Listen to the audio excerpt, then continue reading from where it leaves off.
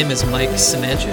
I'm the managing attorney at the California Innocence Project, and this is Stars, Stripes, Stories.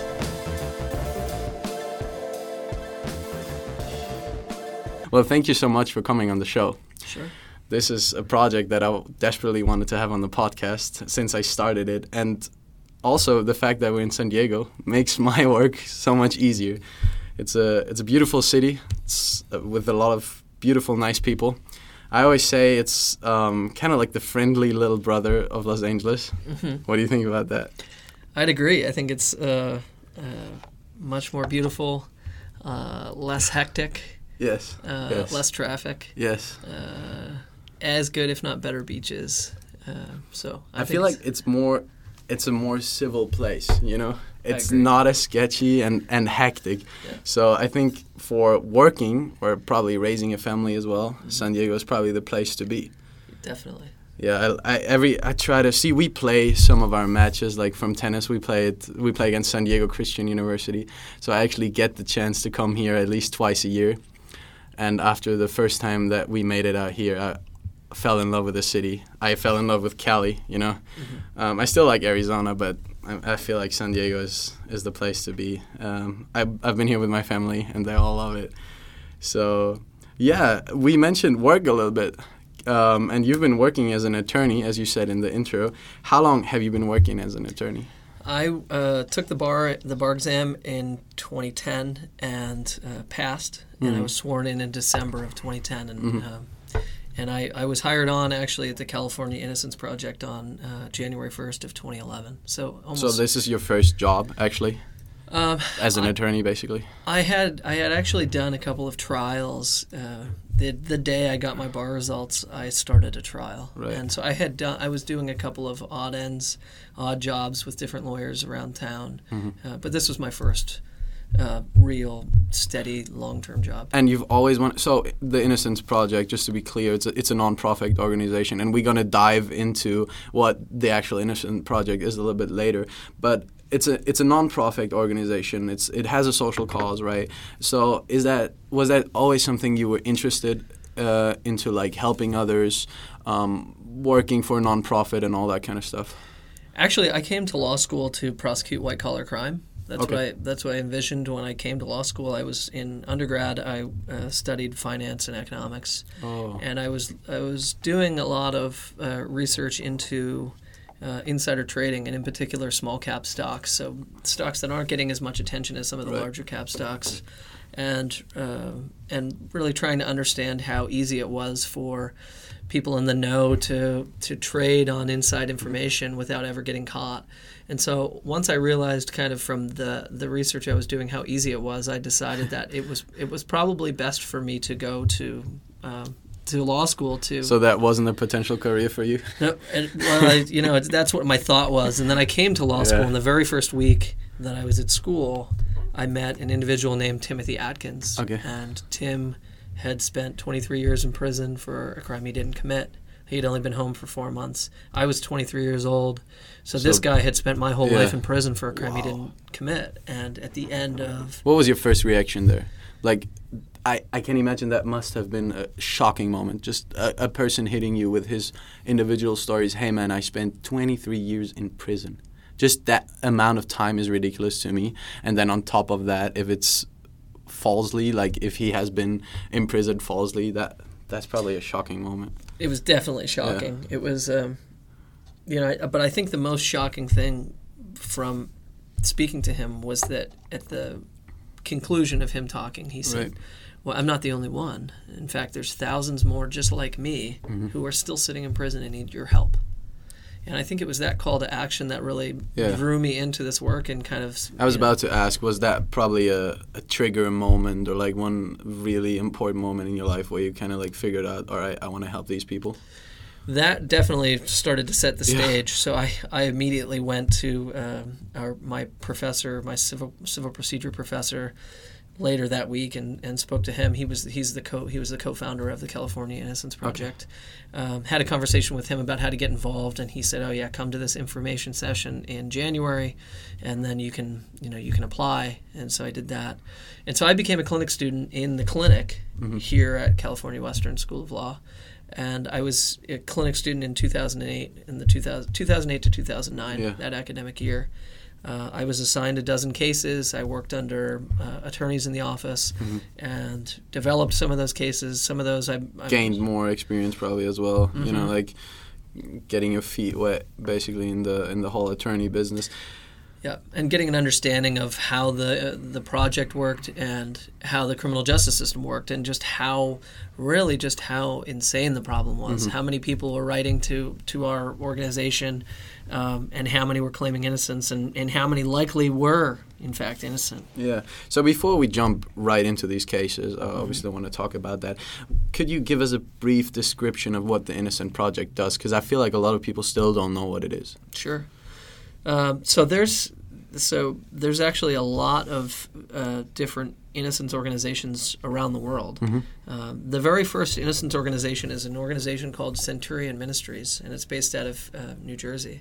Yeah. And the idea behind Centurion Ministries was for retired lawyers to get together and volunteer their time to review cases where people were claiming factual innocence and were in prison. That started in the early to mid 80s, and then in 1992, the very first Innocence Project was started by two individuals, Barry Shack and Peter Neufeld, in New York. And their idea was actually to use DNA testing. Barry was familiar with DNA. He actually was a lawyer that worked on the O.J. Simpson defense team and used DNA in that case. And so their idea was to use DNA to prove ultimately that people were in prison wrongfully. And so that was the very first one, first organization to use the term Innocence Project. From that started a whole bunch of different Innocence Projects around the country. So we were actually the fourth Innocence Project to open, the California Innocence Project. But there's now... So one of the founding fathers, you could say that? I would say that. Really cool. So there's now 66 innocence organizations around the world. They don't all use the Innocence Project name. But we're all... But the goal is the same. The goal is the same. We're all organized under what's called the Innocence Network. And the goal ultimately is to get innocent people out of prison and to do it without charging them any money. And in a lot of these organizations, the project is based at or includes or utilizes work by law students. And so it'll be a clinic based at a law school where students are participating and assisting and reviewing cases and trying to figure out, are these people innocent? And that's it's kind of a two-way street. They're trying to get innocent people out of prison, and they're also learning about the system and how to be better. Really effective way, because you have that sort of win-win situations where you can give the students an opportunity to actually work in a case. And I feel like every student wants to do a hands-on job, right? No one wants to just sit in a classroom and be like, I don't know what's going on. But then on the other hand, like, you're probably getting a lot of motivated young people that just want to work. And I think that's great. You talked a little bit about the numbers. How many people would you say are out there or in prison right now which are technically innocent? So conservative estimates suggest that it's a minimum of 4%. Some of the bigger estimates are closer to 10%. So somewhere between 4 and 10%. And it's really hard to say. Like, it's really hard to judge, right? It's fairly challenging, and there's a number of reasons for that. I mean, a lot of the cases are simply just he said, she said situations. There's not going to be DNA evidence. People lie. We make mistakes. So it's hard to ever know. And also what happens is once somebody is released from prison, the inquiry is kind of over, right? So once you get out on parole, let's say, like, organizations aren't really out there. There's not organizations out there that are helping you try to prove your innocence once you're home, because there's so many people that are asking for assistance that are in. And to give you some more background on that, so just in the state of California, we've got about 110,000 people in prison. Let's call it 100,000 just to make it a round number. So if it's 10%, if we're looking at some of the bigger estimates, that's 10,000 people in California alone that are in prison and innocent. And even if it's on the lower end, 4,000 people is still a big number. I think it's always really interesting if we're looking at polls or numbers, and we always talk about, it's only 4%, right? But if you do the math and you say, that's still 4,000 people, that's a lot of people right there. But on the numbers, it would just sound like, oh, that's just 4%. Like, why do we even worry about that? And I think it's great because we're living. I mean, the American Constitution, or like the whole American system, is also all about having or protecting individual rights. So you don't just follow the greater will. You don't just follow the greater good. You help individuals, and I think that is something the Innocence Project is doing. You mentioned DNA testing a little bit. How important is that thing for your organization? In our particular cases, so we freed 30 people in our 20 years of existence. Mm-hmm. And in our situation, actually, of the 30 people, I think there's only 6 of the 30 that we've used DNA testing to actually prove their innocence. Mm-hmm. But I think what DNA has done is actually it's done way more than just those 6 cases. What it's done is proven to everyone conclusively that our system makes mistakes. So prior to DNA testing, you wouldn't often hear about wrongful convictions, and nobody really ever wanted to believe it. So if somebody went to trial and a jury convicted them, the assumption was that there's no way that this jury could ever make a mistake. Once we started seeing the DNA cases come forward, a lot of these other cases, even non-DNA cases, started to come unraveled. When did law enforcement start using DNA testing? Well, I mean, they were using it in O.J.'s case in '94. I mean, officially, the first use of DNA by law enforcement happened in Europe. Yeah. And it was the Colin Pitchfork case. So the law enforcement was trying to figure out who committed this crime. They went out and actually asked all males in this town to submit DNA to be checked against the DNA that they had pulled. Because that's obviously a revolutionary approach to the whole law enforcement thing. Mm-hmm. And I can probably imagine that there's been so many cases where people got imprisoned falsely just because of emotion reactions or emotional decisions and all that stuff. And since DNA obviously is implied, we can say in a very accurate form, yeah, he's innocent or not. But still, we're looking at the numbers, and it's still a lot of people that are in prison, like for no reason, right? And let's talk a little bit about the day-to-day work you do at the Innocence Project. Like, what are your day-to-day tasks? Sure. So in our office alone, we get somewhere around 1,500 to 2,000 requests for assistance, new requests for assistance every year. Mm-hmm. And that's coming from families or from friends, family, or is that actually coming from the person inside of the prison? It's most of the time it's coming from the incarcerated individual. Okay. But on occasion it does come from family members. Sometimes we get some applications from attorneys saying, hey, I represented this individual. Yeah. I think they're innocent. Less frequently, it will come from a police officer, or a prosecutor even might reach out and say, hey, I'm not so sure about this case. Okay. Can your organization take a look at it and tell me if I may have made a mistake? So about 1,500 to 2,000. We have a team of students, 12 to 15 students that are clinic students. They are in our clinic. They're assigned 10 cases to investigate. Those 10 cases have already been somewhat vetted, and we think, there might be something here to this case that at least warrants further investigation. Mm-hmm.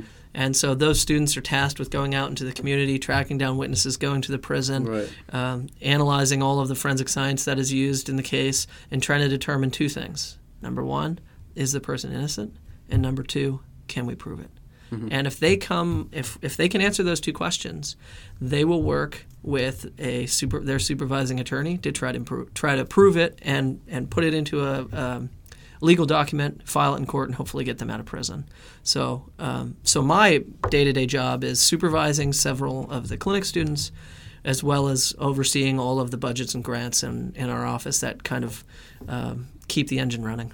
Maybe to make it a little bit more relatable for the people, do you have one specific example which kind of like mirrors the work of the Innocence Project? So can you illustrate your work using an incarcerated person maybe, and who you guys helped getting out of jail? Sure.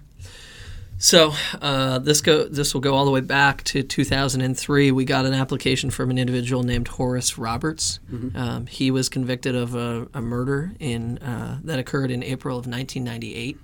He applied for assistance and said, "Look, I'm innocent," and so our staff started to take a look at the case, and the facts were that Horace was having an affair he was cheating on his wife, and it was with this woman, Terry Cheek. Terry ends up strangled and murdered. She's left on the side of the 15 freeway in Riverside County, and Horace was as I had said, he's having this affair with her. So the police asked, he's interviewed shortly thereafter after she's discovered. And he ends up lying about the affair. Yeah. Says that he lies about it. Says that he tells us today that he's lying about it because he's afraid that if he admits to it that he could lose his job. He wasn't allowed to have interactions or other romantic pressure from outside made him. Right. Yeah. So he lies about the affair. His truck is about a mile from where her body is discovered at this lake. So that's a troubling fact. And there's a watch found about 3 feet from the body that he at first says it's not his watch, and then later he, they say, oh, well, we know it's your watch. It fits your wrist. It was sized to your wrist. It's got to be your watch. Says, all right, fine. If it's my watch, I don't know how you would have got my watch, and I don't know how it got there, but I didn't do this. But everything looked like he did it. Right? It certainly did, and so. What didn't really make sense to us and why we started looking into the case is, so the truck is tagged by the California Highway Patrol at 11:26 p.m. Right, just right at and she had left her home that she shared. This is the victim. She was living in Riverside at a house with her husband that she was having an affair with. Cheating on her husband. She was at that house. She left somewhere around 10 or 10:30. It would have taken her 20 or 30 minutes to get to the place where the truck was located. And so that put the truck there at around, we would say, let's say 10:30 at the earliest, but probably closer to 11, given what the husband said when she left the house. Okay.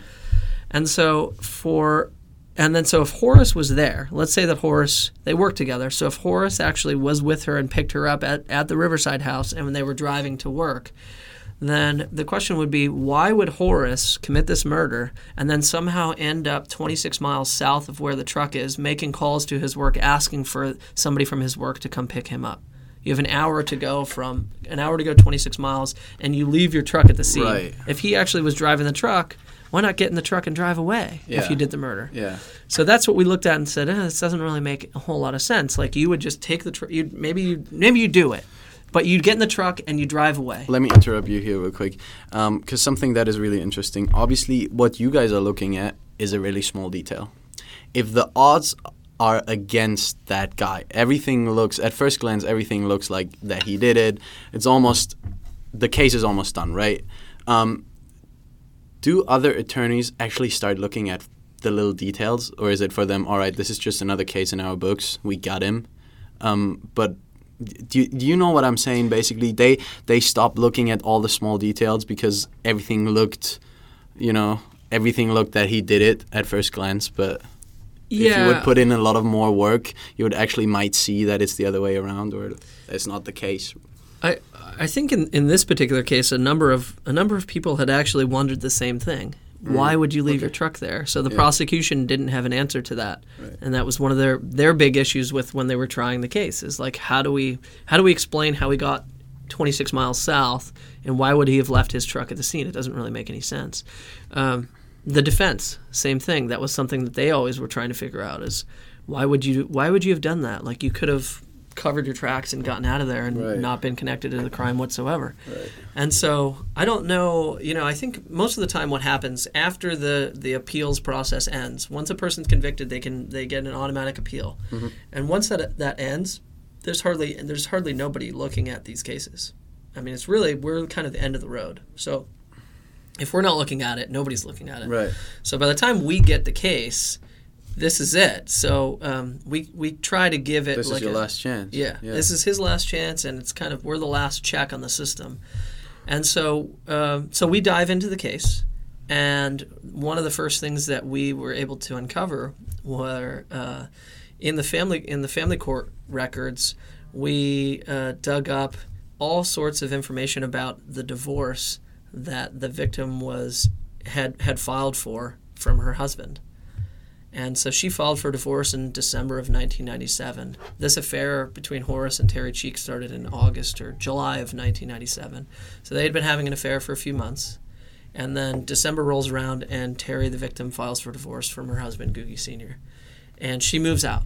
She moves into a Temecula apartment with Horace. They're living, where Horace is actually found. They quite seemed happy, you could say that. I would say that. Okay. And so that's going swimmingly for them. And Terry's daughters move in with Horace. Mm-hmm. And so once she files for divorce, she gets some advice, whether it's from a lawyer or somebody that she knew.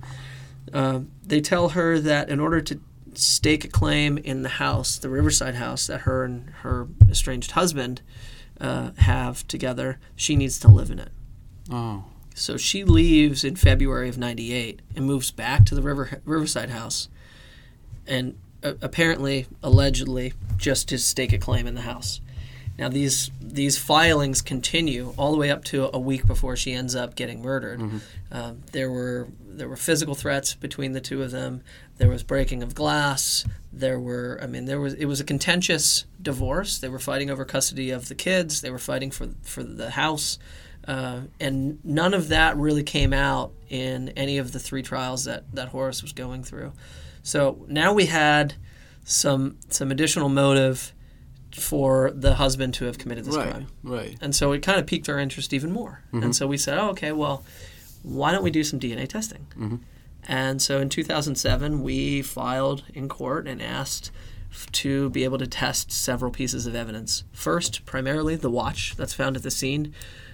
We wanted to test it and see if it had Horace's DNA on it. If it didn't, whose DNA was on it? Because her body was found in a remote location. There was a bunch of trash laying around. There's tires and various people mm-hmm. were probably just leaving bags of trash there. Right. But one key thing about the watch was that it was ticking. It was working at the time. Okay. So it probably was left rather recently, and it's only 3 feet from where the body is found. Yeah. So we asked for DNA testing on the watch. We also asked for DNA testing on the victim's fingernails. Mm-hmm. And then there was a piece of rope found close by, an orange and black piece of rope. We asked for DNA on that. And the testing took 4 years. And it was for a variety of reasons, but the lab director ended up passing away, and there were a bunch of issues with the lab. Okay. We get the testing or the results back. Horace isn't on the watch. We don't get any DNA from the rope. And we get unknown male DNA, not Horace, under the fingernails. So what do you do with that? We ended up trying to figure out whose DNA it was on the watch and under the fingernails. So we surreptitiously obtained Googie Sr.'s DNA. Okay. And it wasn't him, but it was we could tell because it was so similar that it was probably a relative. We ended up, just by accident, obtaining his son's DNA, the victim's stepson, and we submitted it, and an expert came back and said he can't be excluded. This is his watch. And so now we've got the husband's son's DNA. We've got these family court records, and we said, all right, well, let's file in court. Right. And so we went to court, we filed, and the district attorney's office ended up doing some interviews of the husband as well as the son. Mm-hmm. And then we went to court and we ended up losing. We lost because of the state of the law in California in 2014, which was in order to reverse a conviction, you had to completely undermine the prosecution's case, and any new evidence would have to point unerringly to innocence. And how long have you been working on the case? More than 4 years, right? At this point, we had been on it for 11 years. For 11? How frustrating is that? Frustrating. How frustrating is that? And we lose basically because California has the toughest new evidence law in the country. And so that was a big blow. We obviously at this point believe that Horace has nothing to do with this. We got the stepson's DNA on the watch. Right. We've got this contentious divorce that's going on. And what happened to...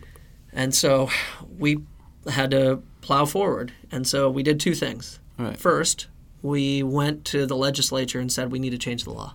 Mm-hmm.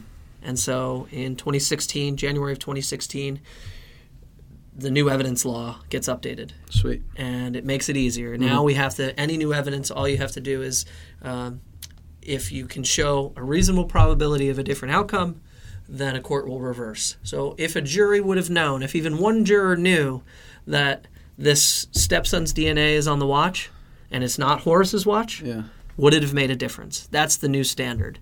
But in the meantime, while we're also changing the law, I asked for additional DNA testing. Okay. And this time we asked for not only to have the fingernails done, but have whatever profile is under the fingernails uploaded into our national database. I asked for her jeans to be tested. Right. I asked for her shoes to be tested. Every small her socks. detail. Yeah. There was a quarter found next to her body. We asked for that to be tested. Literally everything. Retests on the rope. One thing that we noticed when we were looking at this case was that she didn't have any scuffs, any dirt on her shoes, no scuff marks on her shoe. I mean, she was clean. Mm-hmm. So in that sense, it meant to us that she wasn't dragged to this location. She was likely carried.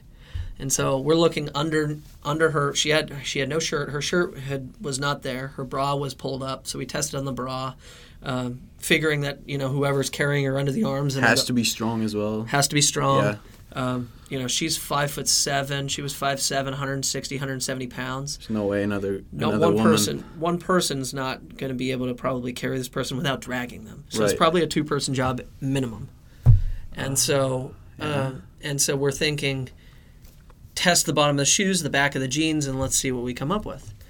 And so the testing is granted in 2017, and then in early 2018, so in February of last year, we get results from the court or from the lab, and the lab comes back and they get a full profile from the left hand.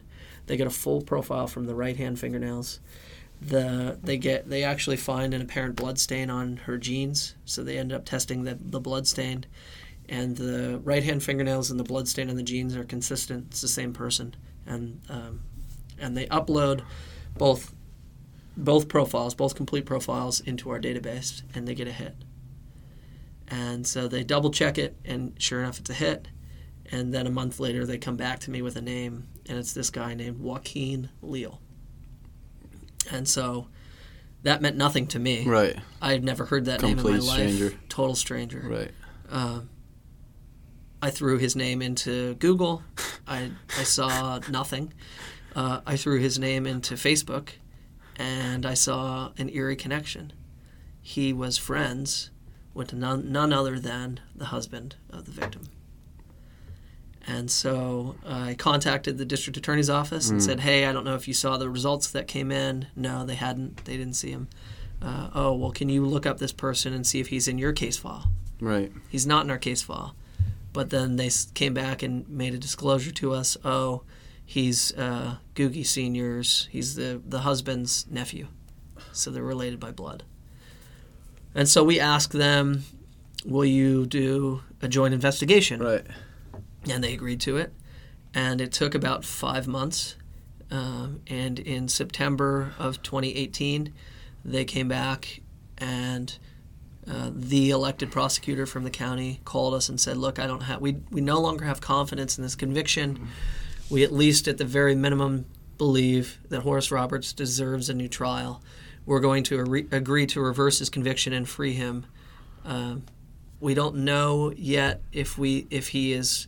We haven't decided yet if he's completely factually innocent of this. But at the very least, he deserves a new trial. So, I mean, you said you're working on that case for 11 years. Yeah. Well, at this point, by 2018, we've been working on it for 15 years. Oh, 15 years. What did Horace? What was he doing during that whole time? Was he in prison? Was he protected by people? Was he watched by other people? Was he what did he do? Great question. During that time? He was in prison the entire time. The entire time. He was still in prison. He had gone up to parole hearings, asking for release, probably 4 times, and we represented him in I think all of them actually. Mm-hmm. In each and every one of the parole hearings that we attended, the husband of the victim got up and opposed and said, Horace, you deserve to never get out of prison. You took my wife from me. You deserve to stay here. So he's playing with that emotional factor as well. Yeah. And because what I'm thinking about is the huge amount of pressure on that guy during these 15 years of not knowing what's going on. And I think sometimes you're at a point where people telling you you did it, you're guilty, you need to be in jail. you start believing it for like yourself. Sure. That's because that's the thing. If you tell yourself you're a bad person every day, or even if you tell yourself you're an amazing person every morning, you start believing it, you know? And that's kind of the same thing, right? If kind of like the system, society, lots of people in your surroundings tell you you did it, you're guilty, you're suffering from that huge amount of pressure that is put on you on a daily basis. Mm-hmm.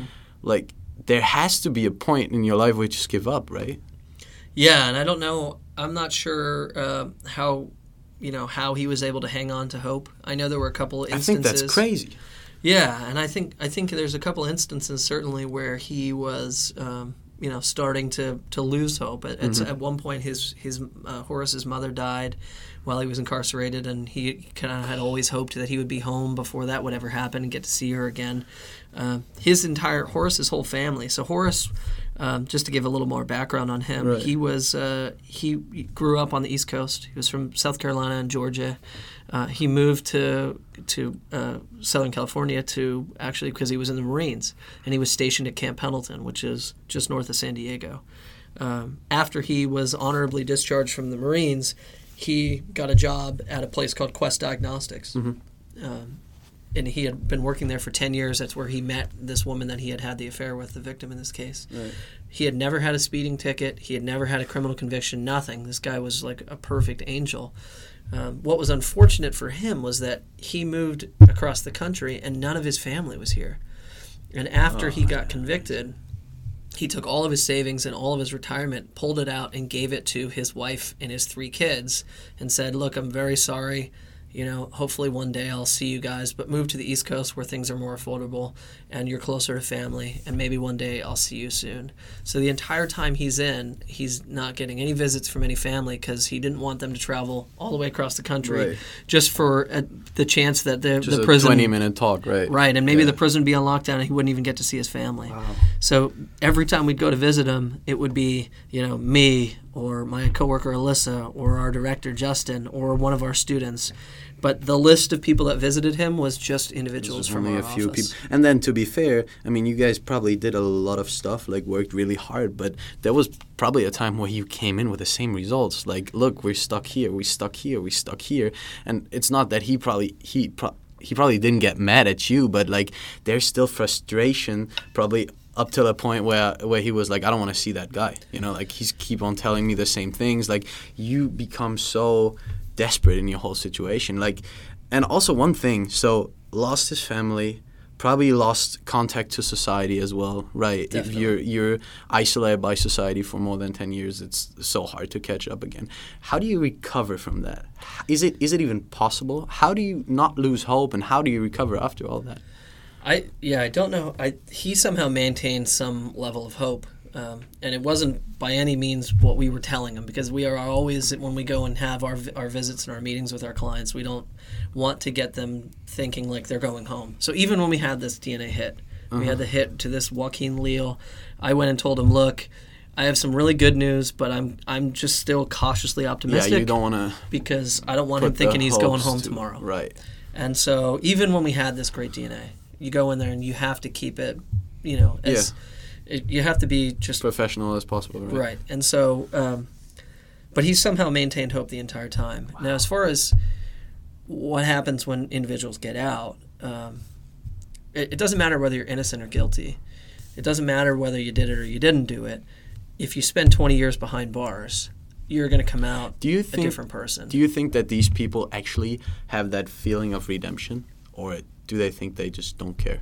Do you think, okay, it doesn't really matter to me whether or not the official court said I'm not guilty? Do you really think they care about that? I think they do. I think it depends on the person. But I think in many cases what's paramount is freedom. Freedom is the thing that matters most.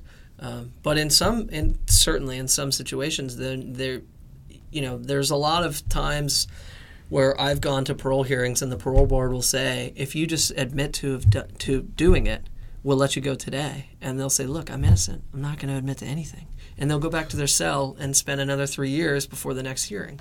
So I think it just depends on the person. But, sometimes, freedom is paramount for some individuals, and others it's like maintaining that they, that they didn't do it, and maintaining the truth that, that they're going to pursue their innocence claim forever until they're able to prove it, or they're not, and they end up dying in prison. So I don't know. Obviously, like, prison is not a place where you flourish. It's a really miserable place, I guess. Definitely in the United States, that's true. Especially in the United States, I guess.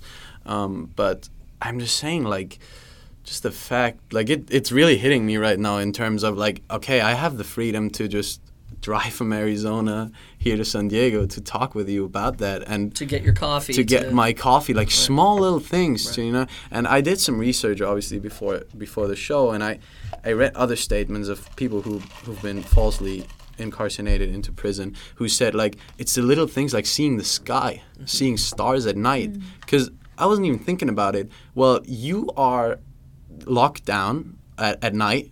There's no chance you go out. You don't see the stars for like 15, 20 years. Right. And all of a sudden, you get out of prison and you're overwhelmed with all the freedom. What you going to do? Like, what's the first thing you're going to do, Right. Are you going to scream? Are you going to be happy? Are you going to cry? Like, where to start? Right.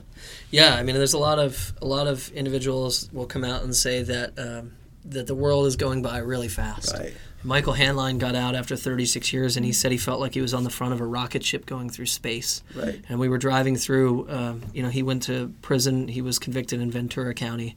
And we were driving through Ventura, and he didn't recognize the place. It was like he was on the moon. And it's because it had been nearly 4 decades since he had seen it. And especially obviously, it's so different. We're living in a time where everything changes in a blink of an eye. Mm-hmm. Like, look, 10 years ago, no one was using the iPhone, and now everybody's using the iPhone. Mm-hmm. Like, 10 years ago, there wasn't even YouTube. Like, things changing, especially, like, technology, mobility, and all that stuff. Imagine being in prison for 36 years. You're coming out. You probably think you're on Mars. Right. Right? Right. So, yeah, it's definitely, you walk out and you can't.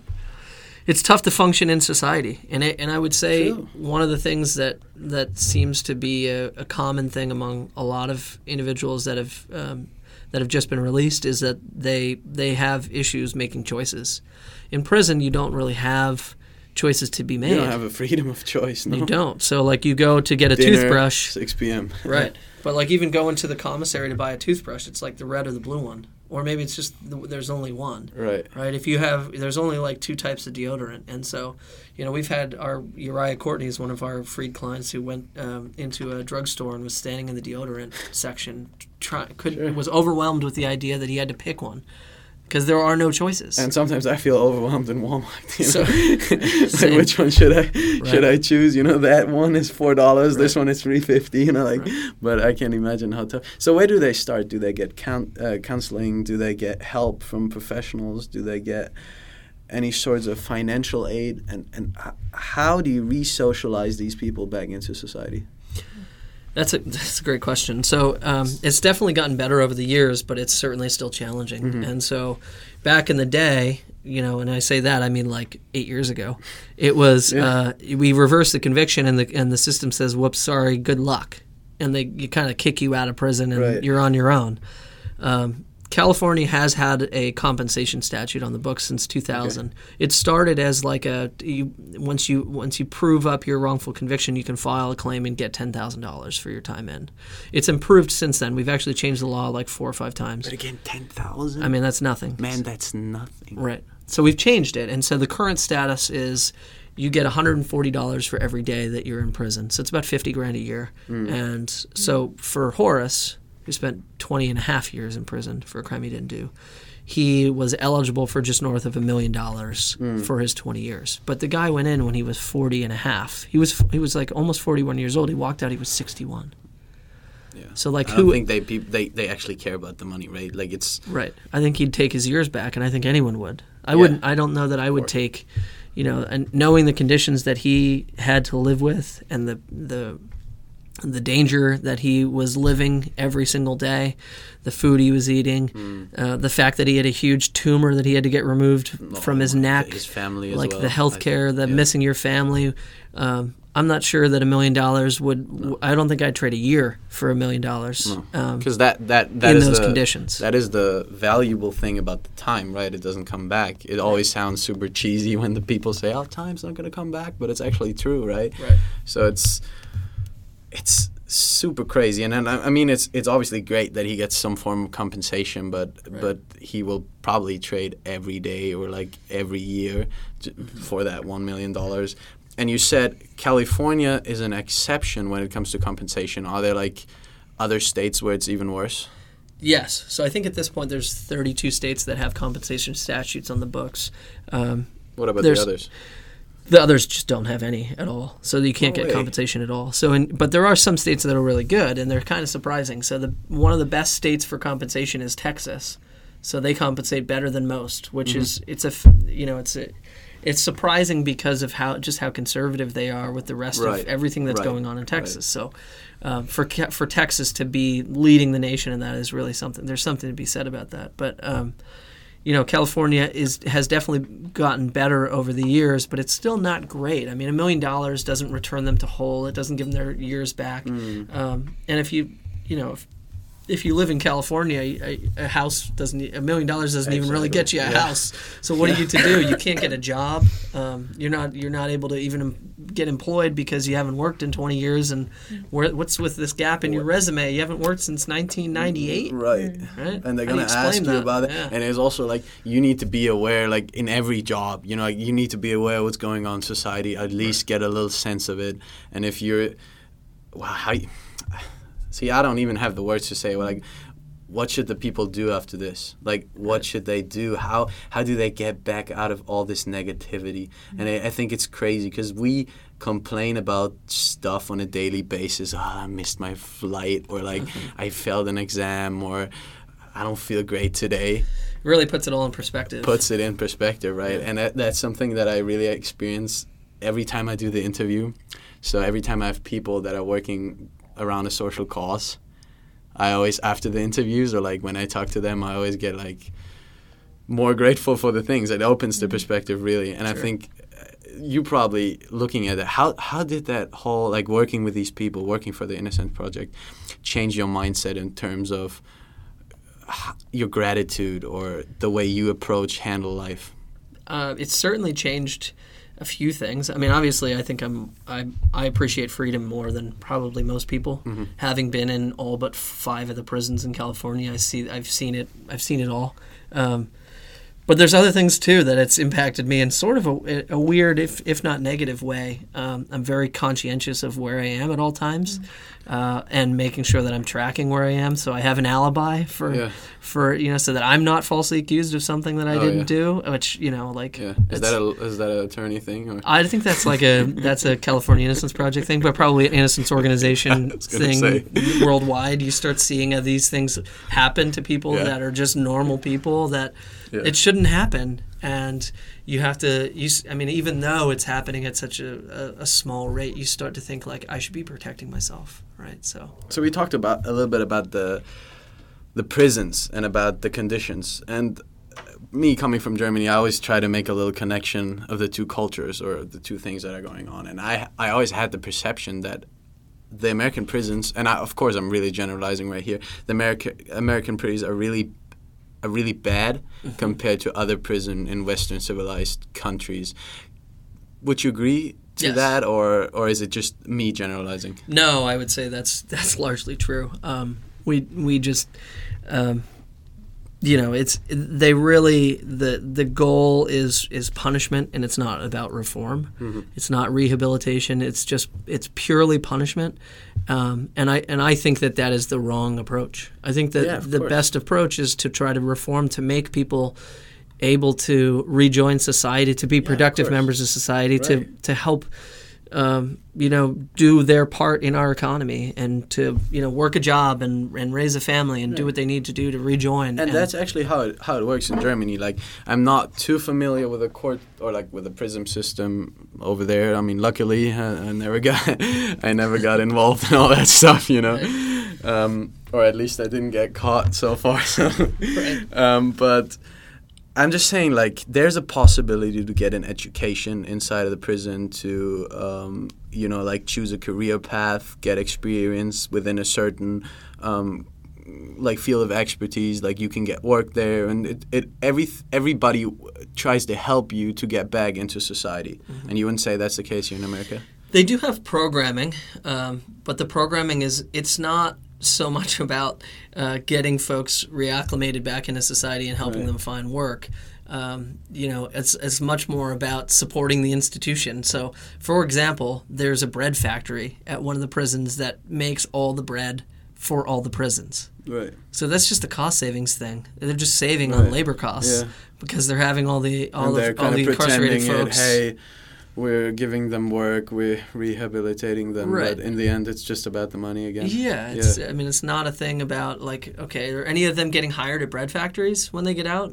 I don't think so. I doubt it. Yeah, I doubt it. Right. So there are some they stripped away almost all of the programming as cost cutting was happening in the mid 2000s, and some of the programming has come back. But I mean, largely most of the higher education, I would think that higher education would be a goal of it should be somehow implemented. Right, and that's just not the case. Most of it is correspondence courses, so people writing to community colleges or whatever, and doing courses by writing into and getting their degrees that way. So whether or not people are into prison falsely or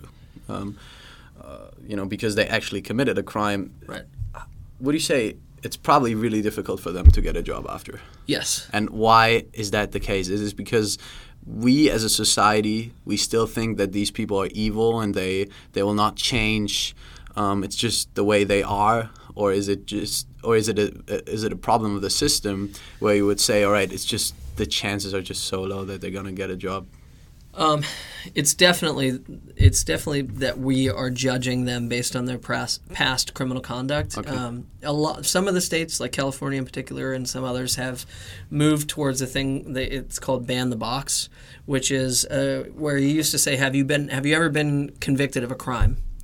And so for government jobs, we did away with that, and now you can't ask that question in the determining factor when you're trying to decide who to interview. But once you get to the point where you're actually getting ready to hire somebody, then at that point you can run a background check. Right. In California. And I think I learned that in my business law class. Right. So that's a big throwback. Yeah, and that's an interesting thing because you don't want to just look at a pile of applicants and throw out all the people that may be qualified, but they committed a burglary 20 years ago. Right. Right? And you want to keep them in there because we're trying to get them reacclimated into society, and one of the best ways to do that is to get them working again. Well, so right now I'm going to hit you with a controversial statement again, and it's basically, walking this fine path between, all right, he just messed up, people make mistakes, or he messed up big time, like he shouldn't be back in society. So do you think, for example, murderers and rapists, should they even get a chance to be back in society? Definitely. Mm-hmm. Yeah. I think so too, man. I think so too. I don't think we should be judging people. Judging them on their whole lives for the worst thing that they've ever done in one moment. Right. So you would say that basically every human being deserves a second chance? Definitely. Yeah. And I think this is really important because humans mess up stuff. Mm-hmm. We are all really emotional creatures, and so I definitely see your point. One thing that before the interview that kind of caught my attention, because you hear all of that in the news, like racial bigotry, racial profiling when it comes to law enforcement. So do you find racial bigotry and profiling to be a common theme in your line of work? Yes, I would say so. And I would say that there's, I'd say it's definitely worse in some places than it is in other places. And I'm not trying to open, the box of the Pandora saying, this is just, everybody's just a racist, blah, blah, blah, all this stuff kind of happened. But I just need to ask that question because it's obviously important, right? I mean, if you look at the more than 2,500 wrongful convictions that have happened in this country, the vast majority of them are minorities. Right. And so there's something to be said there that the people that we're wrongfully convicting are minorities, by and large. But it does happen to everybody. It just happens at a greater scale to those that are minorities. And I do think that it's ingrained in our criminal justice system all the way.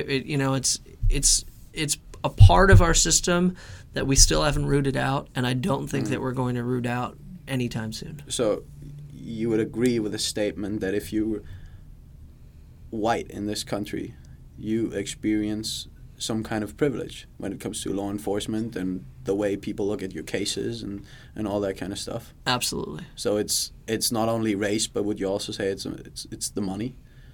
I would say that, yes. Yeah. I think it flows through every aspect of American society. Right. And we see that. I mean, there's been, again, like a lot of cases where you could see police brutality towards minorities and all that kind of stuff. And again, there's been I think the Innocent Project, besides helping people that are innocent and besides doing all this great work, I think what you guys achieved was you guys raised two questions within the American society. And first of all is, how good is our law enforcement system? And the second thing is, do we need a death penalty, right? Because what happens to people that are accused and they're sentenced to death, right? And then in the end you find out, oh, they were actually falsely incarcerated, you know? And you can't just give them $1 million. You know, they're dead. Like nothing happens to them. And I think, like in America, again, it's the only country that is living according to Western civilized standards, right, where there's still a death penalty. Definitely, and I think that's the thing that is just so shocking to us, or to me, is that even though we've had 166 people in this country walk off death row, having been fully exonerated, 166 people, lives saved, that were queued up, ready to be executed, and yet we're still playing this game. We're playing this game. Like, why are we still employing the death penalty? How many examples do we need to actually make a change? But exactly. It is implemented in the society's brain, right? The people still think, a lot of people still in America think it's the way to go, right? So how would you, I mean, just telling them about these cases, do you think that would actually make a change, promoting these ideas? Hey, look, guys, there's so many people that have been in this situation. This happened to them. Why do we still do the death penalty? Why is it still implemented? Well, I think it's that, but I think it's also a number of other things. The fact that it's far more expensive to employ the death penalty than it is to have life without parole. And a lot of people don't understand that. The way that we have the system set up is the way that we should in order to try and protect people from being wrongfully executed. It's expensive, and it's expensive on all fronts. You have the best judges, the best prosecutors, the best police officers, the best defense attorneys. You've got the best habeas lawyers that are representing these people all the way through to their execution. Right. So naturally, this is going to be an expensive experiment. Right. And what ends up happening is it's at a minimum of 10 times more expensive just to try to carry out a death sentence. Not only that, it also requires that we continue to drag the victims next of kin through this process. Right. If we just convict them and put them in life without parole, then you turn the key and you throw it away. They never get out, fine, whatever. Unless evidence of innocence shows up, and then we go back and we revisit it. If we execute them, we can't do that, obviously. And that's the thing that I was talking about earlier. You execute the person, basically the case is done. Of course, you can go back and like prove people wrong or redeem other people, but what you're actually going to change is just really, really small compared to what the actual outcome was, right? And I think that's a big thing, but like also one huge misconception I think of the people is that having someone in prison is more expensive than actually killing the person, right? Because I hear that argument a lot when I try to argue against the death penalty. The people say, well, it's a money thing. It also has to do something with money. This person spends 20, 30 years in prison. Why would I as a taxpayer come up with all the money for him? So I think it's a huge misconception. Definitely. Yeah. And then it's applied. It's not applied to the same level on each class of people. Right. So in other words, you are much more likely to be charged with murder, and the prosecution goes for the death penalty if you are a minority and you kill a white female victim. Mm-hmm. That's statistically that's how it is.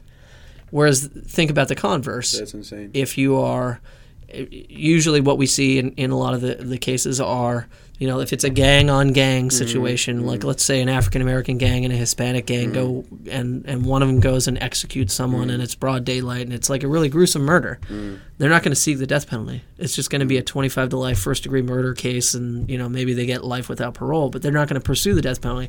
They pursue it in situations. It's based on race. And that's something that we should all be troubled with too. So the race game is played not just on the streets when you're getting pulled over for a speeding ticket, but all the way through to the end when we're trying to decide who are the people that deserve to die and who are those that don't. And it's not just who is the defendant, but it also matters who's the victim. Two things I'd respond to that. First of all, I don't think any person has the right to choose about someone else's life. That is one thing that I'd like to add. And then on another note is when it comes to racial profiling in our law enforcement system, why do you think this is still the case? Where does it start? Does it start within the education? Do you think like the education system is doing something wrong, that we're still teaching about old cases, that it's not like when you study all this stuff, like should there be like a class where people learn about more, hey, this is what's going on, we're still doing really bad or really poorly in this sense?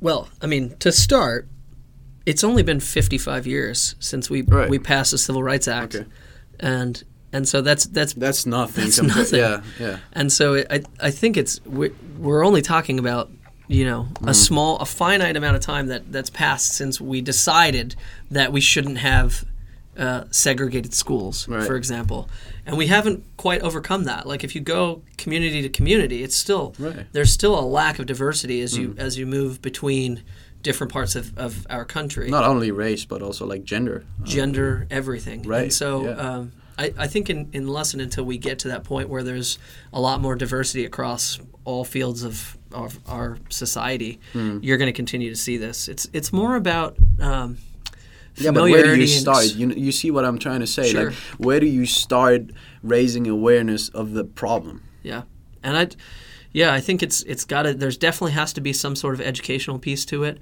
but so much of it too is just an exposure thing, where if you're exposed, if you're coming up in an area that has some people with diverse backgrounds, I think you're much more likely to be a person that's accepting of all people, as opposed to coming up with all people of the same particular class or race.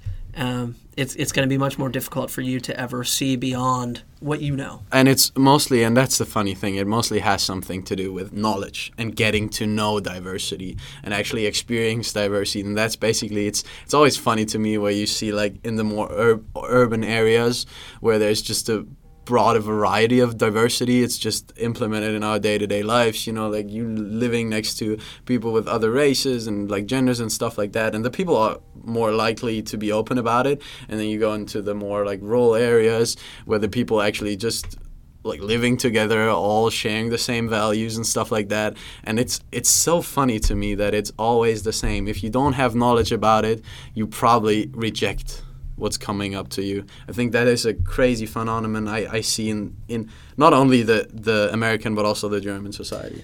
Yeah, and I think one of the things that I always not just practice but preach is that it's so important for people to travel. Yes, of course. And see different cultures and different societies and the way different people live. And I don't mean just like within, I don't mean, if you're lucky enough to be able to travel the world and visit other countries, fantastic. But get outside your community. Get down to, go to Chula Vista and have some fantastic Mexican food.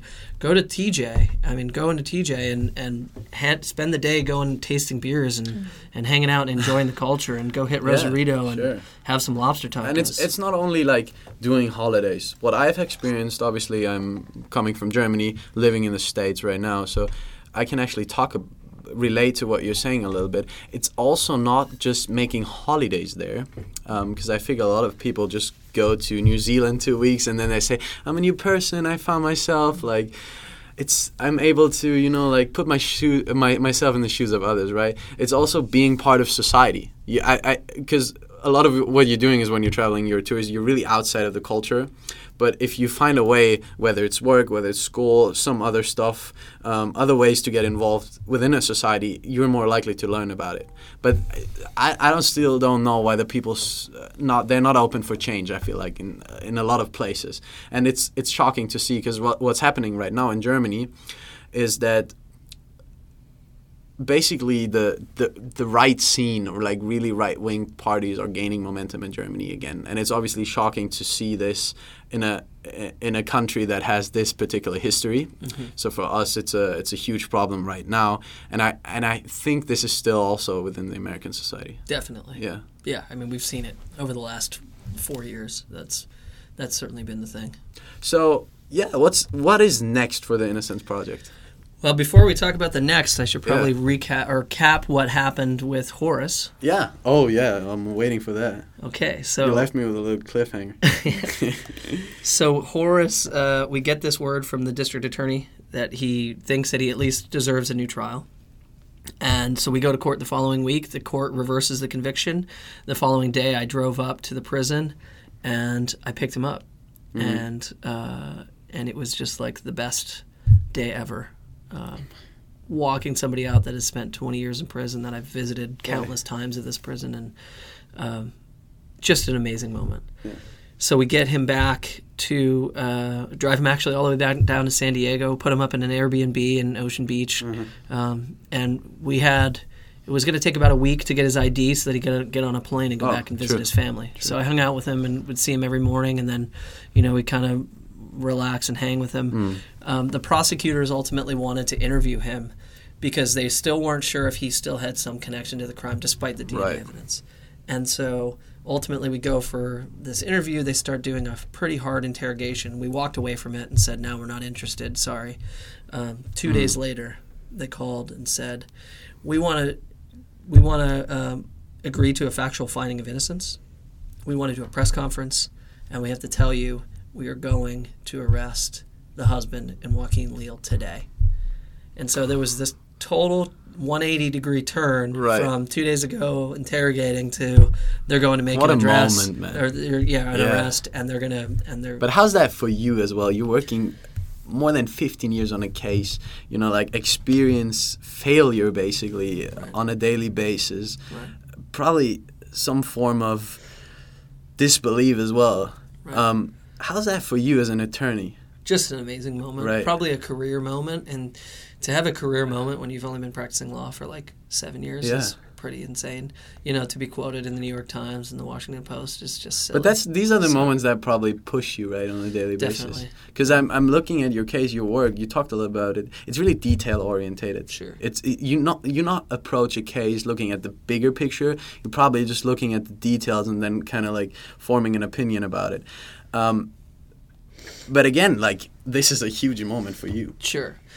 And yeah, it was just an incredible moment. We had a joint press conference with the prosecutors. They issued an apology to Horace. Okay, that was basically my next question. If they ever did that, they apologized, and then they went and made the arrest that day. And those two individuals are pending trial, so they're up for a trial. Their preliminary hearing is December 18th, so I'll be attending to see how that goes. But what an incredible thing to happen, and I think I just look at this case as how fortunate we are that that everything fell into place the way it did, and that we had to kind of stick by and continue to fight, because otherwise we never would have found the truth in this case. And not only would Horace have been stuck in prison and probably would have died in prison, but these two individuals would have gotten away with it. So, where do you want to see a change in the law enforcement system? There's so many different changes I would love to see. I'd love to see them video record every single interview they do. And I don't just mean hit record when they're ready, from beginning to end. I want to see from the moment the person walks in the door, from the moment they're actually arrested. I want to know how these interviews and interrogations are going. It's time to stop hiding the ball. Right. I'd like to see discovery, just full discovery. So whatever the prosecution has, the defense has. There's no hiding. And we still have that in California where, if there's like a disciplinary record of a particular officer, then I might not ever have seen that. Yeah. If there's, there's a lot of stuff that just kind of gets swept under the rug, and I'm never told about it. And it should just be an open book. If you're so confident in the conviction, right. if you're confident in what you're doing, then show us your cards, and then we'll let the jury decide. And that's the way I think it should be. So. I think there's some other things that we can change, and we've been working to change. So, eyewitness identification procedures, the way that they've been conducted, have been bad in the past, and so we're working on that to try and make sure that eyewitness misidentifications are reduced, so that people aren't wrongfully identifying people. Right. Looking at forensic sciences and trying to determine which ones are actually valid and which are not. Right. I mean, we've got things like bite mark evidence that was employed for 2 decades that we know is just a junk science. We have this theory, this thing called shaken baby syndrome in the United States, which is just a largely debunked theory, where we thought forever that you could shake a baby and that it might end up causing this triad of symptoms. We now know that that same triad can be caused by a number of things, including things like diseases, I think AIDS. I meant that when I was talking about putting pressure on the person. Yeah. Because, you are sitting in that small room, about to have an interview with whoever is looking at the case. Right. You're already pressured, first of all. Mm-hmm. You're already probably feeling bad. Right. You just want to get out of there. Yeah. Especially when you didn't do anything, man. So, and then 2 guys or whatever people walking in the room, good cop, bad cop, all this kind of stuff. Right. So I can see that there's so much pressure on the people that they actually be like, all right, I admit it. Yeah. I'm just trying to get out here. And that's what they say. Oh, you must have done something. And what we know now with the with the shaken baby syndrome cases is a lot of them are just kids that took shortfalls. We now know that same triad of symptoms happens when a kid falls from 2 to 3 feet. So they go to the playground, they fall. They might actually appear to be fine for 12, 16, 24 hours, and then ultimately they end up expiring. And really what it comes down to is it's the fall and the way that the kid's head hits. That's what later causes their death. It's nothing to do with shaking. And so we have thousands of people in prison on that junk science, and there's problems with a lot of the sciences, but those are the things that I think we're looking forward to hopefully having an impact on and changing and correcting and fixing going down the road. We talked about change, especially in our system and stuff like that. So looking at the prison and looking what's happening within the prisons, where do you want to see a change there? Do you want the prisoners to get to be able to pursue an education, to be able to rehabilitate back into society and all that stuff? Where do you want to see a change within the actual prison? Definitely full-blown education. We should be, every single day there should be a variety of different options, educational options that are offered, whether it's, they want to be pipe fitters or they want to work construction jobs, training and education on anything and everything that they would like to do that would be good fits for them. I think one of the things that we've seen in terms of recidivism in California is the folks that are actually on the front lines of the firefighting. Those are actually, for the most part, inmates. Those are folks that are incarcerated. Okay, interesting. And they work at fire camp, and then they go out and they actually fight the fires and really try to put the fires out. Right. What's crazy is that those same individuals, when they get out, aren't eligible to be hired as firefighters. I mean, that's ridiculous, right? And what the craziest thing about all of that is they have the lowest recidivism rate of any inmates in the entire system. So here we know that these folks aren't going to go on and commit more crimes, right, and we're still preventing them from doing a job that they were allowed to do when they were in prison, right, but they're not allowed to do now that they're free individuals. It makes absolutely no sense. Well, that doesn't make sense at all. So. But I always think that mental health has a lot of stuff, or like mental health issues has something to do when you don't have a purpose in life. I think it's really important to find a purpose in life. And that's why you see probably a lot of millennials or younger people being more insecure about the positions that are in, because they're still trying to figure out how life actually is. And what happens in prison, for what I can imagine, is you take away all the purpose. You take away everything that would be worth living for. And you experience this kind of life for 20 years. everything is equal. You have no freedom. You have no purpose in life. This is just straight up leads to depression and all that stuff, right? Sure. I mean, you've taken away anything and everything that they've had because you're trying to punish them, which I understand. But I think, of course, there needs to be, like, first we have to say that there needs to be rules established in every Western But I think the punishment society, right? The punishment of losing your freedom, the fact that you have to go and actually live in this place you don't want to live and you can't leave, right? That in and of itself is the punishment. What happens while you're actually there? What actually happens while you're there is the stuff that should be rehabilitation. Right. The stuff that trains you or teaches you or educates you on how to be a successful member of society.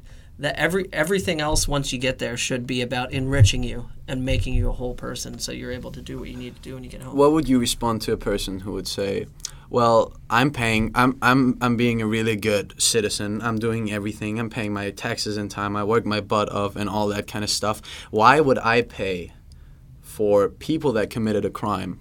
Why would I pay for their education in prison? Why would I pay for their possibility to work? Why would I even pay for them to get back in society? Like, how would you respond to a person who would say that? If you're really interested in your tax dollars, the thing you should be most interested in is getting them out of prison, back into the economy, making money, and them paying their own taxes. Right. Because if you don't give them education, you don't give them training, you don't get them reacclimated and into working a job, they're going to continue to be a person that's incarcerated, costing you forever.